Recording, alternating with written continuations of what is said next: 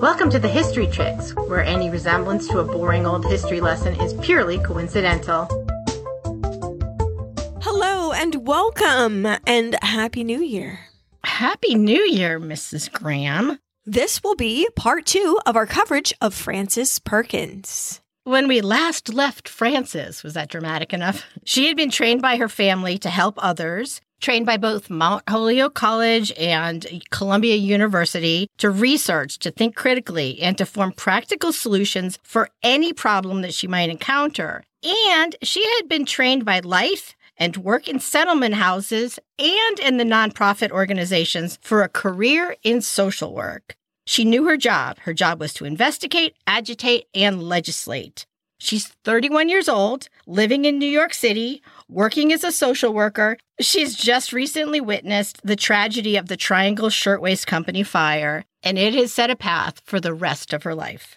So it is time for her to take her anger at what has just happened and also her extensive knowledge of both workplace safety and employee protections and put it to work.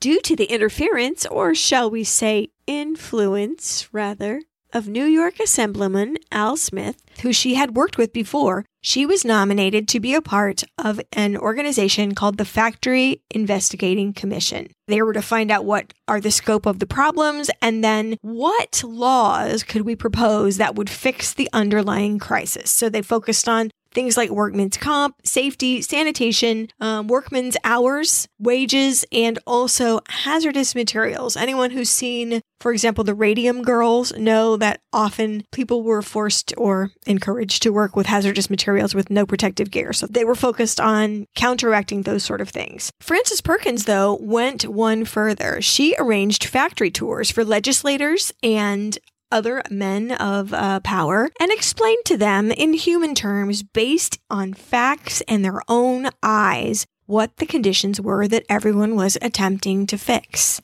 The Jungle had just come out about 5 years before, and if you haven't read it, brace yourself. The author had wanted it to be about workmen's conditions and workers' rights, but it was the mistreatment of the customers' food that caused people to freak out first. I mean, freaked out. You never saw the like of how fast that Food and Drug Act got passed after The Jungle came out. So Frances decided that she was going to use sort of that same technique. Frances is wily and smart, and she brings them to a candy factory. "Oh, this is fancy candy," they smiled. "I know this name. I buy this for gifts for my wife." "Do you?" said Frances. "How delightful." So she takes them in the factory, and the workers are just working around open flame, just in the open air with no lids. They have no hats on. Their hair is falling into the chocolate. "Oh, the aprons are covered in old chocolate. Do you wash these every night?" says Frances. "Oh, no, ma'am," says the worker. "I'm too poor to afford laundry. I just hang them on the hook like everyone." So the chocolate on these people's aprons has been festering for weeks, months.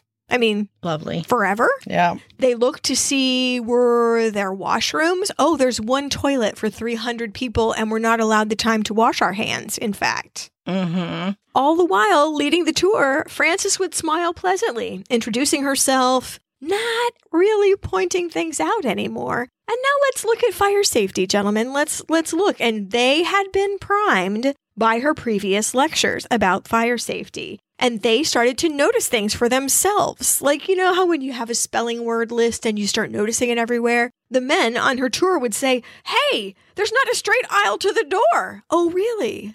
"Oh, these stairs don't have a railing on them." "It doesn't?" "The burners were under these chocolate pots. They don't have any fire guards on them." "Oh, my. Well, maybe we should make some notes about that."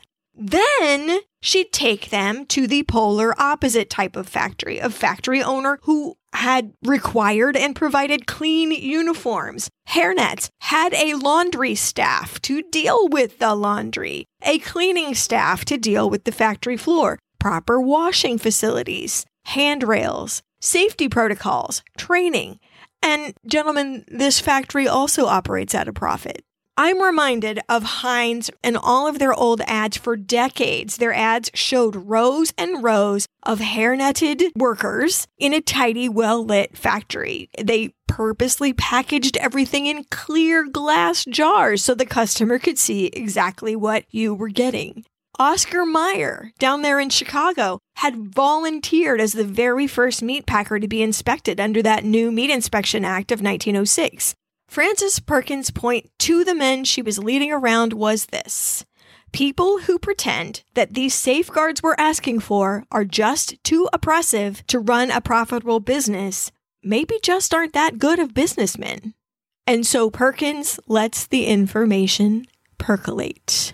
Masterful. Very masterful. Also on the tours, she was quick to praise the men that had helped her, had pointed her in the direction of the good factories, the people that were making profits, the people that could explain how it was done. And she said, "What a liberal education I've been given, free, gratis, by technical men of tremendous knowledge in their own fields. Engineers, architects, chemists, physicists, men who deal with the very fiber of modern industrial life. They are the ones that taught me in private lessons for nothing what goes into making a safe factory." And she is such a good teacher that she is turning that around and teaching it to all these New York State politicians without them knowing that she's teaching them. Brilliant. So she's touring the state, touring factories. She's also heading up to the state capitol in Albany and doing traditional lobbying. The 54-hour work week bill is coming up. Yeah, 54 hours. We have to take baby steps. That's a big step, though. No, it is a big step. Well, women and children were cheaper. And so what would you do if you were unscrupulous? You would work them to the ground because they're cheaper. I mean, children were working 72 hours a week.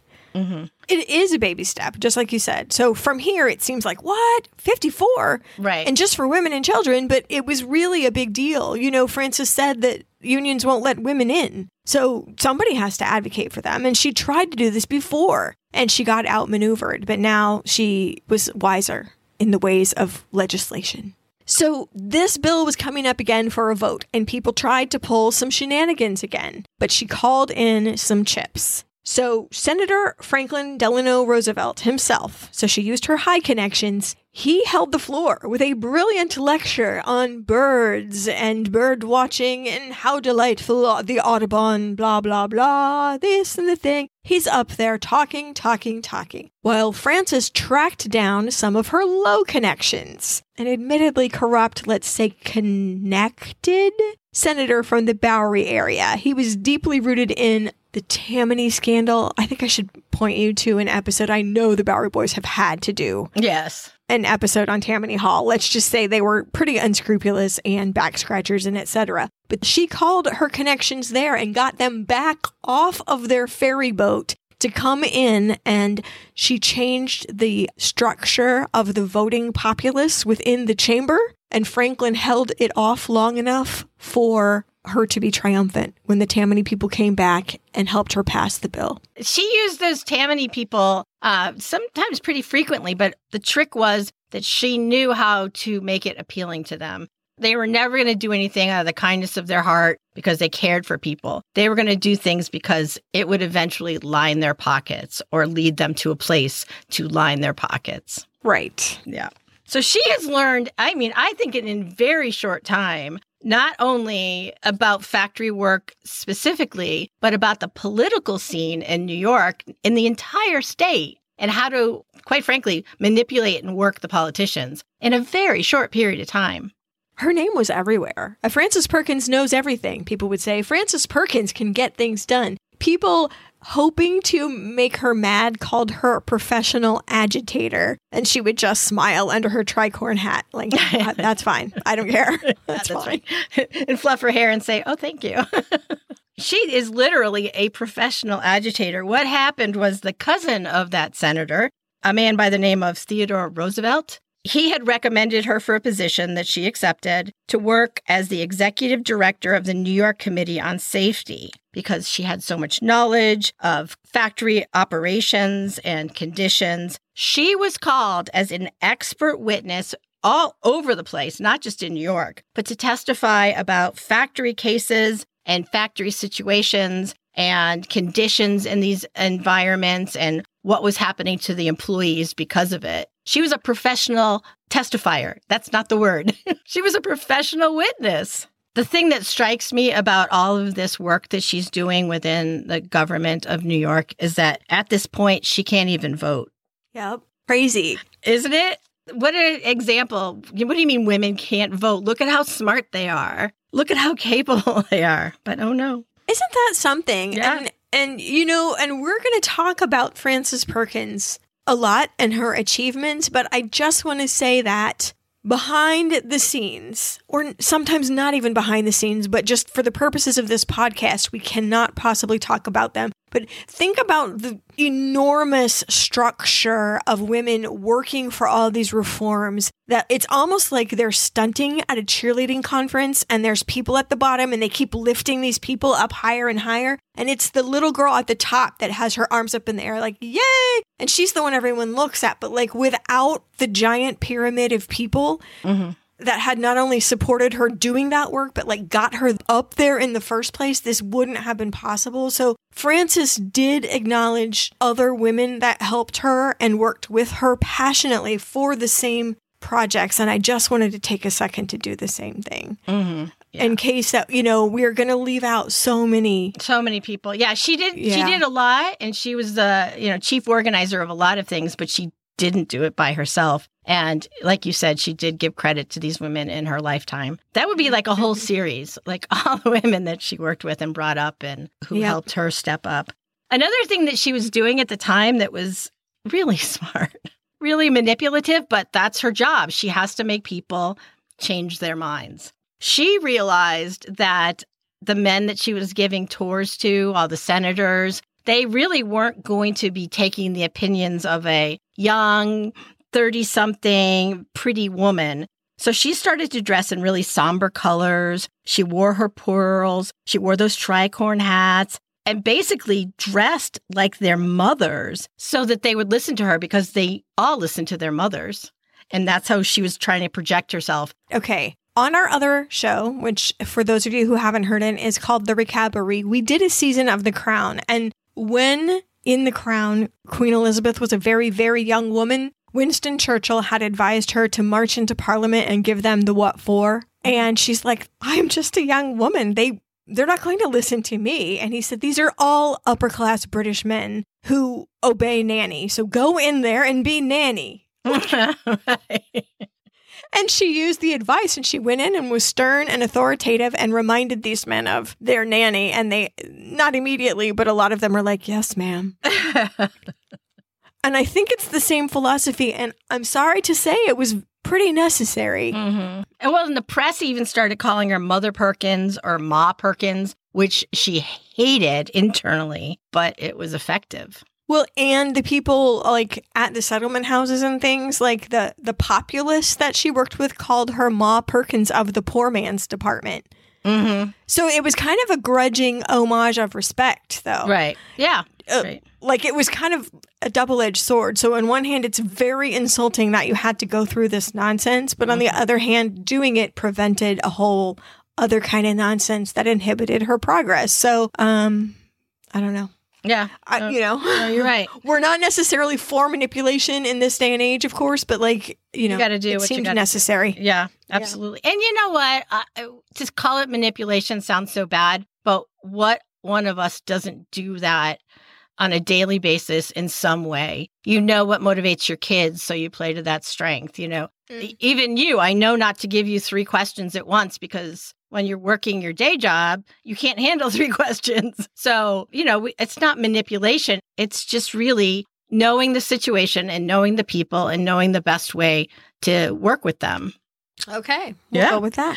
It is at this point, and I must admit that the information I have on him is sketchy. Perhaps Susan will have more. That she met an economist by the name of Paul Caldwell Wilson. Now, the information I have on him came from a contemporary that said he was, and I quote, exceptionally good looking and excellent socially. So there you go. Hooray for him. He was good in a room. Also, his co-workers viewed him as intelligent, honest, and capable. He did run in her same social circles. He was a reformer in his own environment, which was government inefficiency. So he was as irritated by government inefficiency as Frances Perkins was by injustice in employment, in factories. So it was a parallel career, but not really a competing one. Right. Paul Caldwell Wilson, doesn't that just sound like a name that grew up in money? That's because it did. He was about 4 years older than she was. The second of either 4 or 5 sons, sources differ, of Marshall and Mary Jane Wilson of Chicago. Not just the Chicago of the city, not like Jane Addams Chicago, the wealthiest part of Chicago. His father was called a merchant. He was a business partner to one Marshall Field. So that's the level of merchanting we're talking about here. Just a little bodega. His past is full of all these names that are now like major businesses. For instance, he had been well educated first at a private high school, one in Chicago called the Armour Institute. It was the brainchild of meatpacker Philip Armour, also a family friend. Curiously, he had taken a class in fire prevention engineering while in high school. Well, then they had something to talk about. They did have something to talk about. The school is still open. It's part of the Illinois Institute of Technology now. Go firebugs. Yeah, go, I don't know. I didn't. I know. I usually look that up. I didn't look that one up. Paul started off college at Dartmouth, but ended up graduating a little bit late with a poli-sci degree from the University of Chicago. So he left New England and came back to Chicago while he was in college. He did some work in Chicago for International Harvester, another family friend, and then headed to New York and to the nonprofit sector. He worked in an organization whose purpose was to expose government spending or misspending. And one final thing, when his very wealthy father died, he left Paul a very cushy inheritance. So Paul could afford to go work for nonprofits. Right. No one is really sure how Frances and Paul met, but it wasn't in Chicago. He had just left to go work in that nonprofit when she arrived. Paul did have to woo Frances, and it took several years. She just liked dating, I think. She had several beaus in her past, none very serious. She was a very social person. They had a very strong friendship that developed into a romance. And he even visited her family in Maine toward the end of that courtship and kissed her at the train station. Huge scandal. Well, when she was 30, Paul proposed marriage, and Frances had to consider her life. She actually took off to England to reflect, I think. She spent her trip to England both sightseeing and fact-finding, just like Susan and I and the rest of the travelers did in London. So Frances Perkins is the history chicks. But ultimately, she came home, and Paul C. Wilson and Frances Perkins were married that fall on September 26th, 1913. She later said, quote, "I wasn't very anxious to get married, to tell the truth. I was quite reluctant, but I thought I'd better marry and get it off my mind, because I was always being challenged by someone who thought that he should marry me or wanted to recommend the institution. I know Paul Wilson well. I like him," is what she said. Well, that description is not exactly love's young dream with violins and thunderbolts. They had honeymoon plans of a grand European tour, but just as they were about to set off, Archduke Franz Ferdinand got assassinated and a war started. So they had to scrap their plans. A big scandal for society in general was that she kept her maiden name. And the papers seem to say that she retained her maiden name so as not to embarrass her husband with her political activities. But actually, it was probably that the name Frances Perkins carried a big hammer. Mm-hmm. And who even was Mrs. P. Wilson? Nobody. Right. Like, you're not going to give up the brand. Frances Perkins kept up her travels, her investigations, her lobbying. Even after having been married, she began to work on the other side of society's problem. The 54-hour bill reduced oppression, and now she had to work on the other side of the scales. Security, education, unemployment, safety nets, and the vote for women. She said, "Feminism is revolution, and I am a revolutionist. I believe in revolution as a principle. It benefits everybody." She balanced work and home in a sort of modern way, but I want to make clear that the way was smoothed considerably by income, so nobody should feel guilty. In fact, she even said, and I quote, "I have a comfortable home, and there always seem to be plenty of competent and professional household workers who want to take care of the house for me and my husband." So what I take from that is she paid well, A, and B, stayed out of it. So that's a good boss. Right. And I bet she was able to keep servants because she was always, fighting for employee rights. So it would be really hypocritical of her to be a bad boss.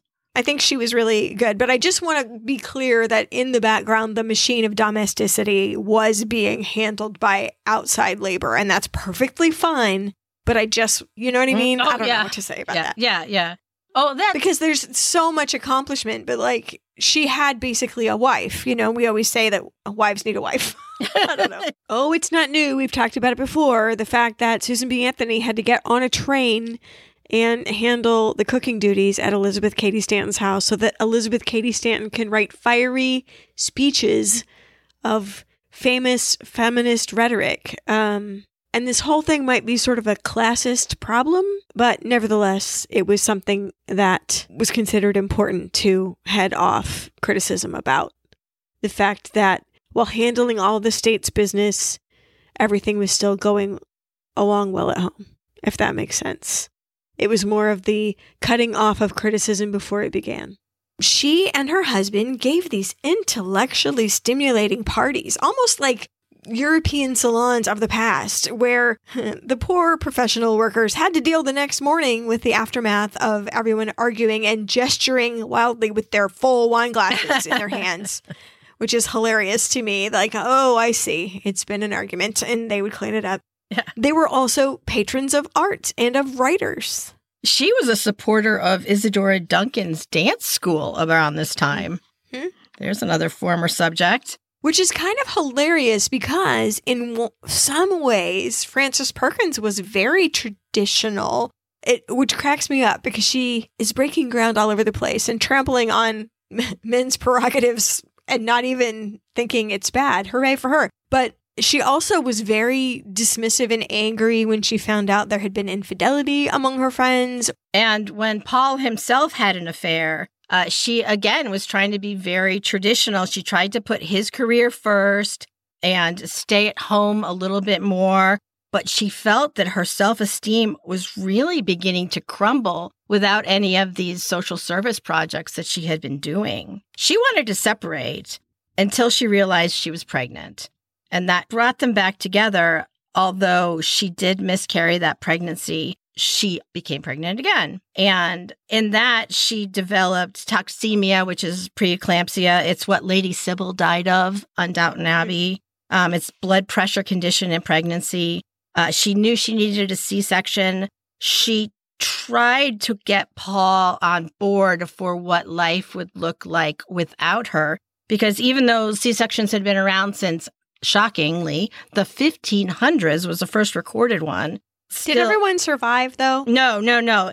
Even when Frances was pregnant, the death rate was about 17% for C-sections. Oh, my gosh. Yeah. That's worse odds than Russian roulette. What's the odds of Russian roulette? This is a math 1 thing, in 6. Yep. Okay. Yep. Wow. Yep. All right. Yep. I mean, we're still 10 years out from antibiotics. So you develop an infection, you go like Lady Sybil did. But Frances survived the procedure. Their son, however, did not and was stillborn. And finally, on December 30th, 1916, at the age of 36, Frances gave birth to Susanna Perkins Wilson, a very healthy baby girl. And she gave her both last names. And when asked about it, she said she may choose which last name she prefers when she registers to vote.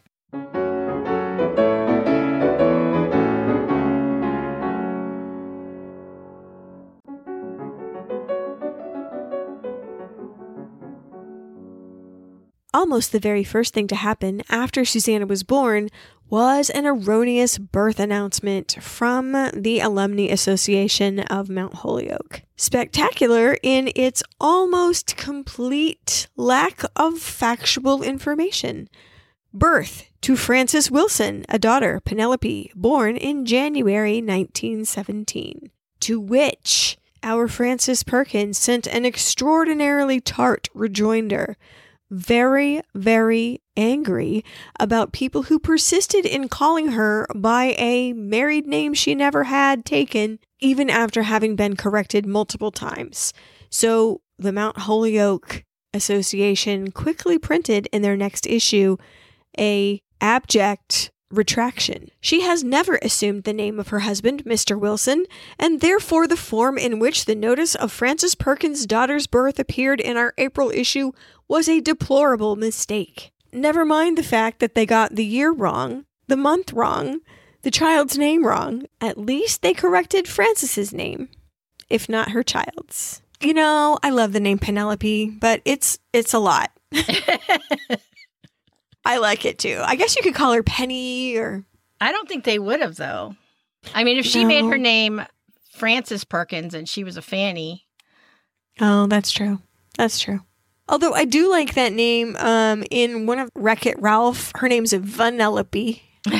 Because all the things were candy names. Anyway. Because of everything they went through having a baby, it did mend their marriage. And Frances kind of backed off at this point just a little bit from her career to focus on motherhood. But it didn't take her long to combine the two things that were important into her life. And she led a group who had a mission of opening free maternity health care and child care clinics across the city. So she can't not work.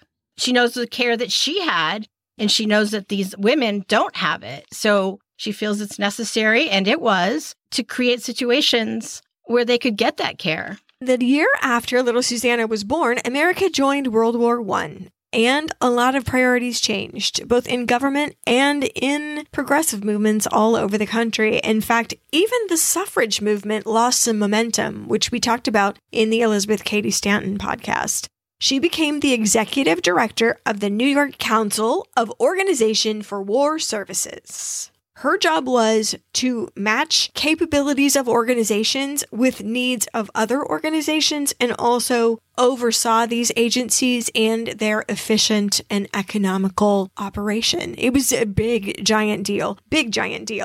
And she also wrote a pamphlet, which I cannot get my mitts on, that I want desperately to find. So if anyone has a copy of it, called Women as Employees. Now, of course, women have been working for a long time, you know, in factories, in domestic service, etc. But this is kind of the first time that your intake was middle class people who didn't necessarily have to work, who were working for patriotic reasons. Some of them who were taking the place of the men who had been sent overseas. And I would be very interested to know what her recommendations were. It was written for employers to help them with their women employees. I've read a similar pamphlet that was given out for World War II, but not written by Frances Perkins. Right.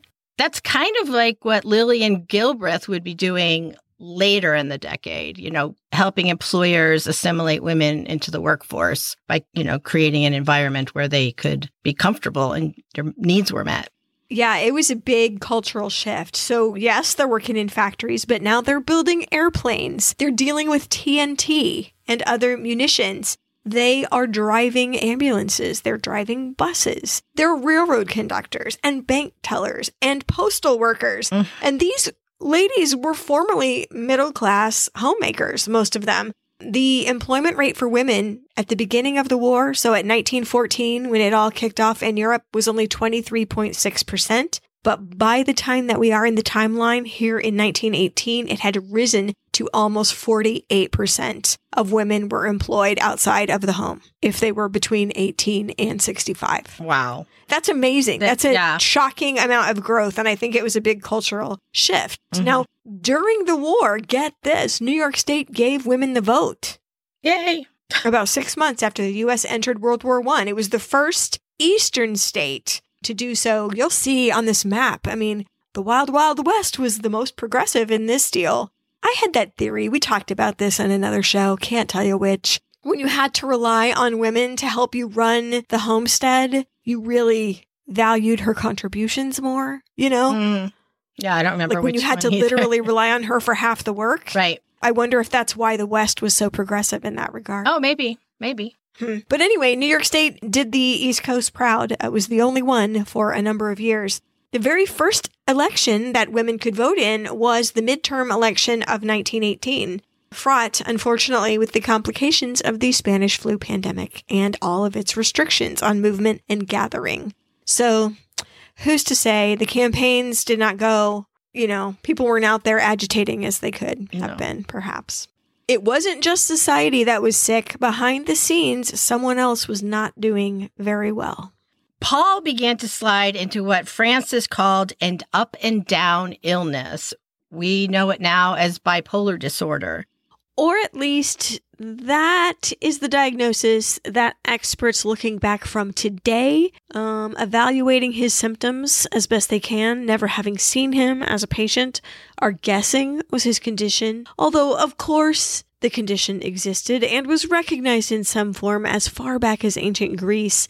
Bipolar as a disorder, believe it or not, didn't even come into the manual until 1980. So there's no way they would have diagnosed him with this condition. Nevertheless, something was very, very wrong. He would go on these wild spending sprees and then have episodes of real anger followed by depressions and then just repeat that whole cycle. And what had been a really full coffer that he had brought into the marriage from his inheritance whittled away to nearly nothing. And it wasn't his first bout with this illness. That break that he had taken at college, it first reared itself when he was at Dartmouth. And that's why he went home to Chicago to, rest and relax and get back on track. So unfortunately, Frances wasn't in a situation now where she could work. She was in a situation where she had to work because Paul wasn't able to keep a job. Well, and the treatment of many mental disorders at the time was simply a treatment facility. Let's send you to an institution to let doctors look at you. And so he was away from home for a lot of the time. And some of their friends even speculated that he was an alcoholic. Frances was very tight-lipped about it. Their salons just became a thing of the past. She sort of withdrew socially at certain points because, she had to recalibrate. She had to figure out what to do. So she definitely had to stage a career comeback. And so she did. The man that she was able to vote for governor, Al Smith, the man that she had been working with after the fire at the Triangle Shirtwaist Company, was elected governor. And he one day brought Frances up to Albany, which is the state capital of New York, and offered her a position on the Industrial Commission of the state of New York. She was the first woman to be appointed, and it was a controversial choice. It had to be approved by the state Senate, and it was only approved by a vote of 34-16. So not everybody was keen on this, even though she had so much experience in this specific thing, industrial investigations. It's funny because the Association of Manufacturers and Merchants, thumbs down. The Labor Federation, thumbs down. All of these people had representatives on the commission and they just tap danced and, now believe she doesn't this and that, the thing. We don't believe she has this experience. And nobody said lady person. Nobody said it. But everybody knew it. And everybody knew that's what they were saying, that they didn't want a woman on the commission. Right. Tough toot, because everyone in power was going to put her on that commission. And not only that, they gave her a very large paycheck. She was earning $8,000 a year, which now, oh my gosh, that's nothing. But at the time, it was about $130,000. Is that the figure that you had? I have at $8,000 a year. Susan will have it. She earned 4 times the average household income. She was the highest paid woman in New York State government.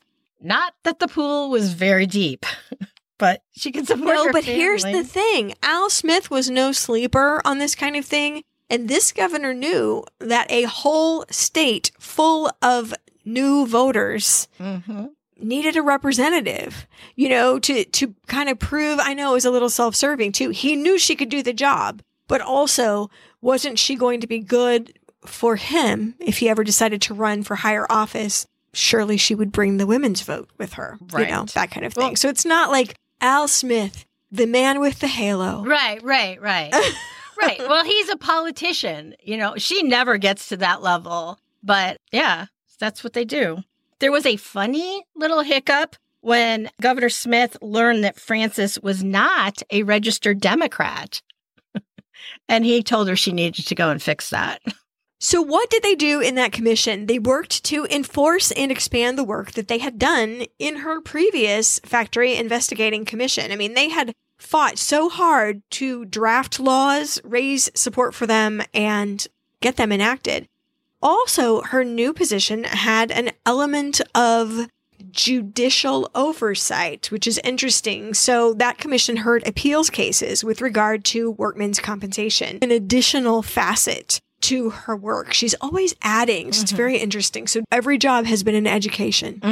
And every job, she's able to take what she's learned at previous ones, which is what you're supposed to do in a career, and apply it to that job and then expand on it. She basically reorganized the entire department to make sure that it was more efficient and there wasn't, steps that didn't need to be taken. And she was really boots on the ground a lot of times and going into conflicts between labor and management and just hearing the stories from both of them and, trying to come to some mediation in the middle. She kept all of her network. So she made special pains to go to the Tuesday dinner at the Henry Street Settlement House and also belonged to one of the most exclusive businesswomen's clubs in New York City. And an admirer wrote this about her and her work during this period. She is always alert, never off her guard, never inattentive, never out of humor. The people never become mere cases to her. And she has an uncanny power of finding the human chink in the professional armor, even of an insurance company lawyer. I never sat under a judge who was better at getting at the facts, nor swifter in apprehension of their relevance. She has won every inch of her way to the high office she now holds by service, efficiency, and a remarkable combination of courage and humor. I love that description of her because, we see pictures of her. She looks so stern and serious, but she wasn't. She was very relatable to a wide range of people and very personable and had a sense of humor and quick wit, which she used to her advantage. Unfortunately, when Smith ran for re-election, he lost his bid and she was out of a job.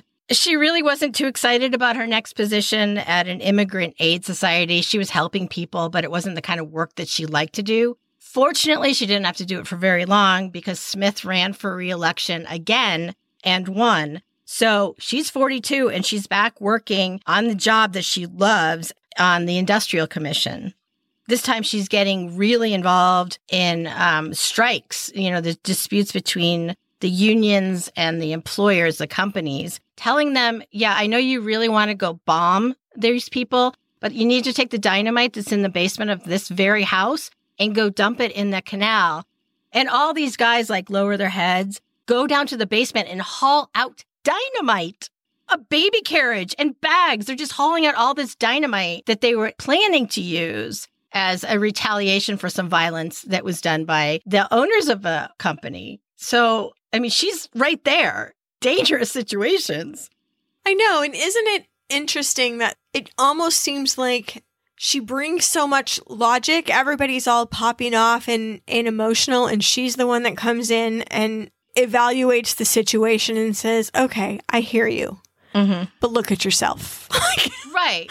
Look at what is happening right now. And it's so funny to me that it's often said that women are too emotional in business, that's always the criticism or whatever. And I'm thinking, and here we have, basically the Sharks and the Jets getting ready to beat each other to smithereens. And she doesn't have to raise her voice, really. Come on.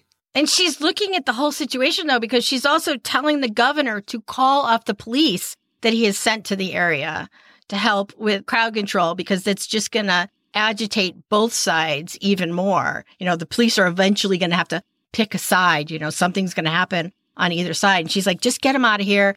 I can talk this through. These people will be reasonable. And they were. Mm-hmm. She has a lot of power. Mm-hmm. She has a lot of power. So later, Al Smith, the governor, during his last term, his last year of his last term, he elevated her, in fact, to the top position as chairman of the board for the whole organization. So a reward for good service, although Al Smith was for the chop. And a new man in town that you and I will both recognize, the new governor, Franklin Delano Roosevelt, was just elected the governor of New York to replace Al Smith. And immediately his wife, Eleanor, who had been in the same progressive orbit as Francis for years, and a number of Eleanor's intellectual contemporaries, wasted no time in putting Francis's qualifications in front of him. They literally got on a train and went to where he liked to go to this hot springs because he had been stricken by polio and was always looking for ways to fix his situation. So they found him at physical therapy, functionally, in person, and put Francis's name. And he said, "I know," said FDR, "all about her." And I read the funniest thing, that one of the women that went down there wrote to her friend, "Because you know he always has to be right. Or the idea always has to come from him. I'm so reminded of my big fat Greek wedding." Yes. You know, the men are the head of the house, but the woman is the neck, and she can turn the head any way she wants. Right. That's exactly what happened. So they buttonholed him, and he's like, "I was already going to." Jeez, you know. And FDR asked Francis to become his industrial commissioner, head of the whole department, an official government cabinet position. So basically a labor secretary, but at the state level. She would have 1,800 employees under her, but she hesitated. She had known him for years, but she wanted to make sure in a working relationship, if they were on the same page, she knew he was progressive, but she wanted to make sure that he was as progressive as she was. Well, she told him straight out that she'd rather not, frankly. But then that phrase that her grandma always said came into her mind. If someone opens a door for you, you should walk through it. So while saying to him that she did not want to join his department, she also laid out a well thought out criticism of the entire way he was going about things and like a 58-point plan for reforming his department, to which he said, "Awesome. Let's call the press." And that one of the headlines that actually ran said, "Miss Frances Perkins is the first of her sex for office in Empire State." Women were absolutely gobsmacked. You know, a representative of an enlightened citizenship in such a position of power. Mm-hmm. And it reminded me a little of when Obama was elected. It's almost like I never thought this would happen kind of thing. Right. Well, she's always been really honest, and she continues to be so in this high public position. At a celebration after her swearing in, it was a swanky affair for 1,000 people at the Hotel Astor in New York City. She stood up and gave a speech, and this is just a little paraphrased. I cut out a lot of it, but she said, "I promise to use the brains I have to meet problems with intelligence and courage. I promise that I will be candid about what I know, and I promise to all of you who have the right to know the whole truth and nothing but the truth as far as I can speak it. If I have been wrong, you may tell me so, for I really have no pride in judgment. I may be right today and wrong tomorrow. The only thing that can make it truly right is the desire to have it constantly moving in the right direction." She just spelled it out. So honest, like not even a political kind of speech. And she ended it by saying, "I do ask you to lift up your hearts, that I be made both wise and watchful, so that only good shall come." And then turned around on her personal desk and wrote to the woman that had arranged this. I mean, I didn't have 1,000 people at my wedding. No. And here's 1,000 people that have come out in celebration of her being elected to this position. So she made a point of writing to the woman, the activist, the progressive feminist activist who had arranged for this luncheon, and said, "I am grateful for all you did to make this a success. It has given me a new insight into the beauty of loyalty and chivalry between women. How fine it is to play the game together all these years, isn't it?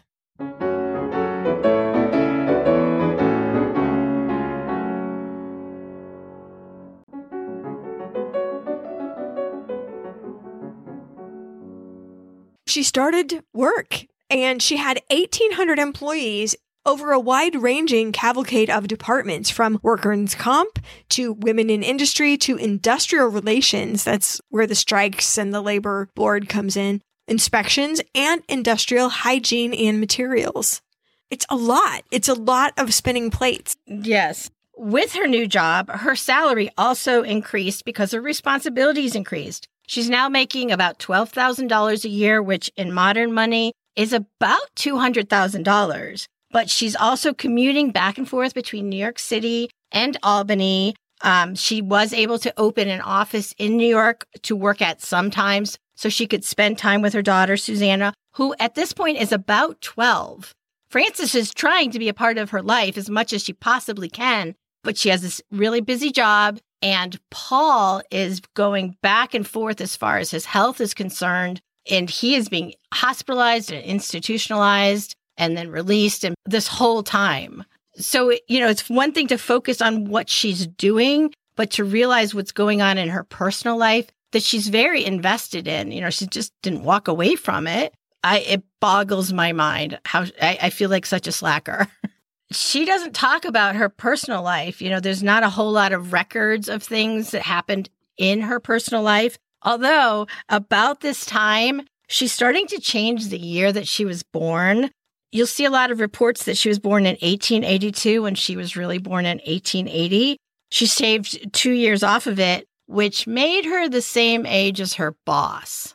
I have to tell you, though, somebody asked me how old I was the other day, and I didn't shave 2 years off, but I got really confused. Oh, that happens to me because all I keep the time. counting everything from 2020. And I'm almost because I said immediately the age I was in 2020 because I don't know. I literally had to stop and think. I have no idea. And I'm constantly surprised when I'm like, wait, how old?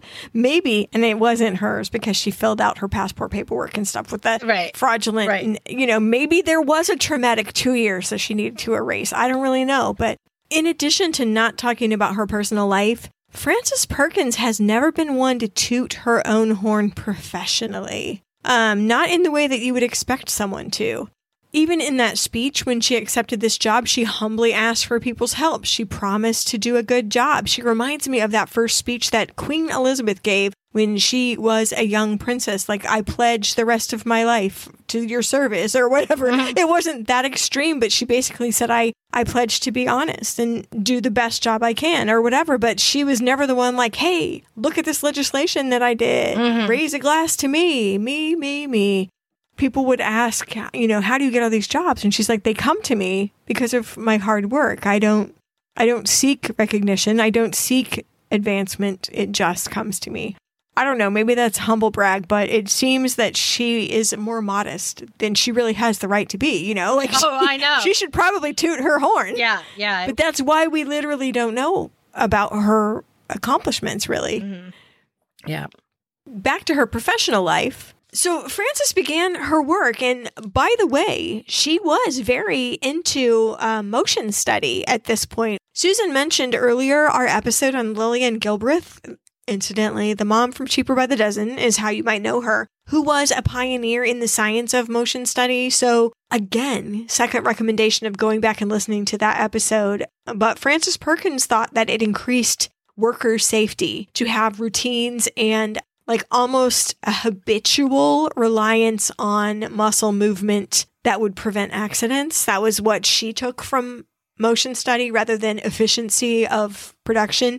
If only she had been able to focus more on that, who's to say what could have come out of it? But she started to notice a disturbing trend in the late 1920s, a general decline in the economy. She said, a depression is the slow disappearance of the market for commodities, which stocks and bonds represent, like steel, coal, clothing, beef, automobiles, telephone calls, cold cream, houses, even books. she started to notice that all these categories were declining in consumption. She is the master statistician. She saw the signs long before the famous stock market crash of 1929. The economy was very bad for the average person. And she said, ahead of this crash, we have awakened with a shock to the frightful injustice of economic conditions, which will allow men and women who are willing to work, allow them to suffer the distress of hunger, cold, and humiliating dependence. We are determined to find out the causes of this involuntary unemployment in this country.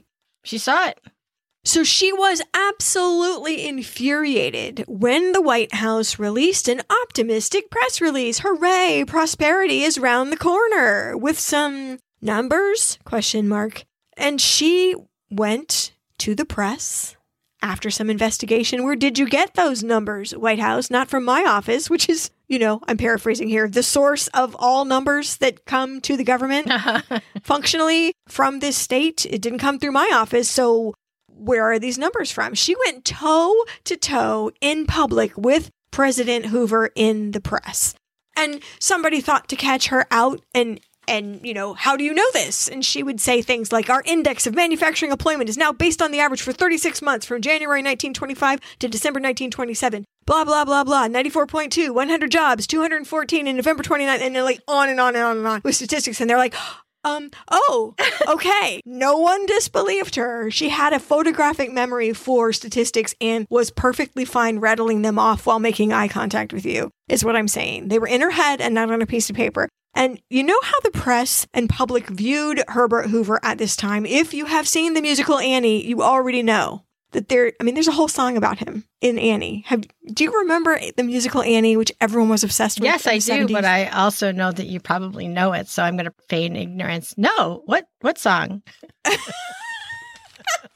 That song, we like to thank you, Herbert Hoover. Yeah. That song. Oh, yeah. In every pot he said a chicken, but Herbert Hoover, he forgot. Now, I don't only got the chicken, I ain't got the pot.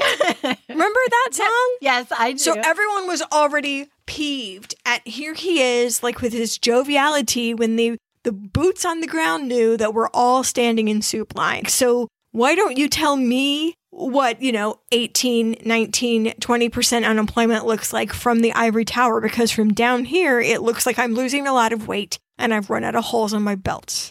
Right. So her side was the right side in that argument. She said it was irresponsible of the White House to release misleading statements when the average person is reaching the end of their resources. She's like, this is not people's fault, and you're acting like it is. Like, if they're not making it, it's on them. So she called FDR after she cooled down a little bit. I mean, her boss is FDR, Right. the governor of New York. And she's like, oof, okay, this could be bad. Her boss said, well, thanks for not asking permission, because I might have had to tell you no, but I love it. And I love a boss like that. And that seems like a very good place to stop. I know. 3 parts? I know. So far, only Maya Angelou has rated a 3-parter, and we're going to do it again. So tune in next time. We won't give you as long of a holiday break this time. We'll come back at our regular 2-week period to give you the wrap up on the life of Frances Perkins. Until next time, thanks for listening. Bye. If you liked what you heard today, please tell a few friends or leave a review for us on Apple Podcasts. I knew that I could count on them. And I went back and looked, and sure enough, the Bowery Boys did do an episode on Tammany Hall, and it's called Graft and Greed, Boss Tweed, and the Glory Days of Tammany Hall. It's from 2016. We will put the rest of the media at the end of part 3. Nevertheless, we'll give you this one in the show notes for this episode at thehistorychicks.com. We'll provide you a link. See you next time.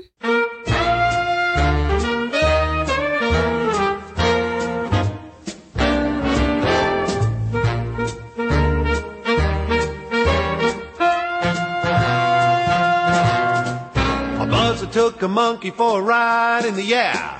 The buzzer thought that everything was on the square. The buzzer tried to throw the monkey off of his back. The monkey grabbed his neck and said, now listen, Jack.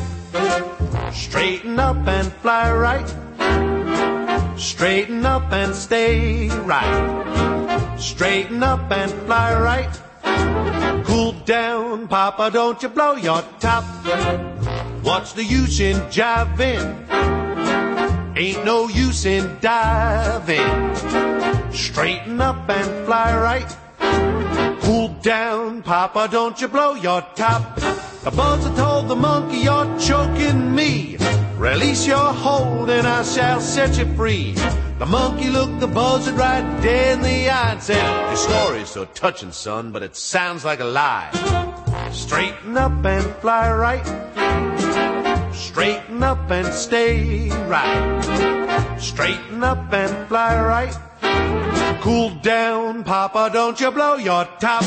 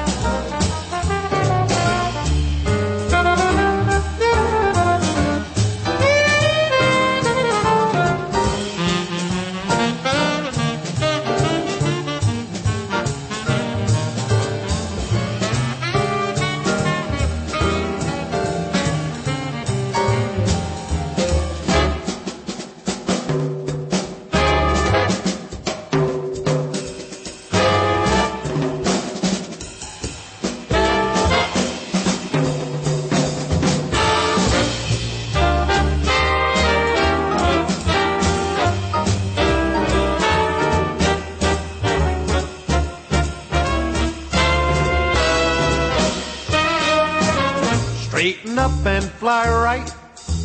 Straighten up and stay right. Straighten up and fly right.